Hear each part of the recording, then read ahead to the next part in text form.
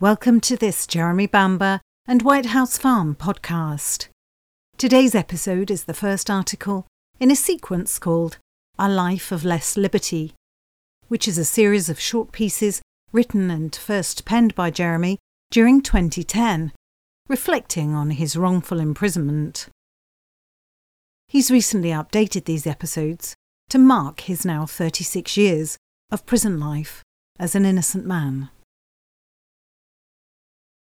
If I look back to 1985, when I first came to prison, I realise it also marks the year that Steve Jobs and Steve Wozniak were awarded the National Medal for Technology Innovation for their development and introduction of the personal computer. Since then, technologies built on their essential participation in the world of computing and communications have developed much further than I could have imagined and at an incredible speed.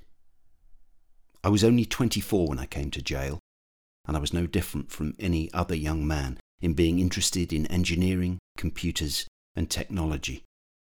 The world was changing rapidly. Debate about using a computer for farming to help with the day-to-day running was discussed at N&J Bamber Limited, my dad's farming company. Had I not lost my family in the tragedy at White House Farm, and had I not been wrongfully convicted, it's almost certain that we would have developed our business using computing as a tool. My journey in almost 36 years of life in prison has been restricted, and I've not experienced much of the technology that all those with liberty take for granted on a daily basis. I've been fortunate to use a computer for some years in the Braille translation workshop at Full Sutton Prison, and so coming home won't be a complete shock for me. But I have yet to learn about the likes of smartphones, iPads, Google and Twitter. It's a misconception amongst some that I have access to a computer, Twitter and Facebook. I don't, and I never have. Prisoners are not permitted to have internet access. I have so much to learn, as there are other areas technology has opened. I have no experience of online banking and TV on demand, Netflix and internet radio stations. All brand new things that will be a new and exciting experience for me. I have a great love of watches, and now I see there are some that are actually mini computers which can record your fitness levels, pulse, steps, heartbeat and calorie usage, as well as being able to answer your phone calls and read text messages on them. This is all like James Bond technology to me, and I can't wait to try it all out.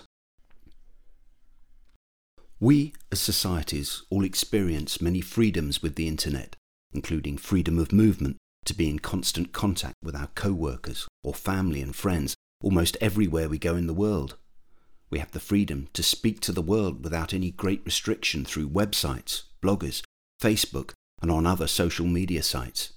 We have freedom of knowledge at our fingertips, and in the flick of the keypad we can find out the most obscure facts in a second, which can enhance and enrich our lives, providing us with knowledge for study, work, or simple recreation. I'm not at liberty to experience these things firsthand, but I have some knowledge of these technologies from media and friends and programs I've seen on television. Of course, I've no user experience at all, so when justice finally comes, I'm looking forward to a whole new liberty of which I could have only dreamed of in 1985. And it seems to me that freedom will have never been so good. Jeremy. You can join our monthly Facebook meetings, which have a first look at case material, presentations and guest speakers at our official Facebook, Jeremy Bamber Justice Group.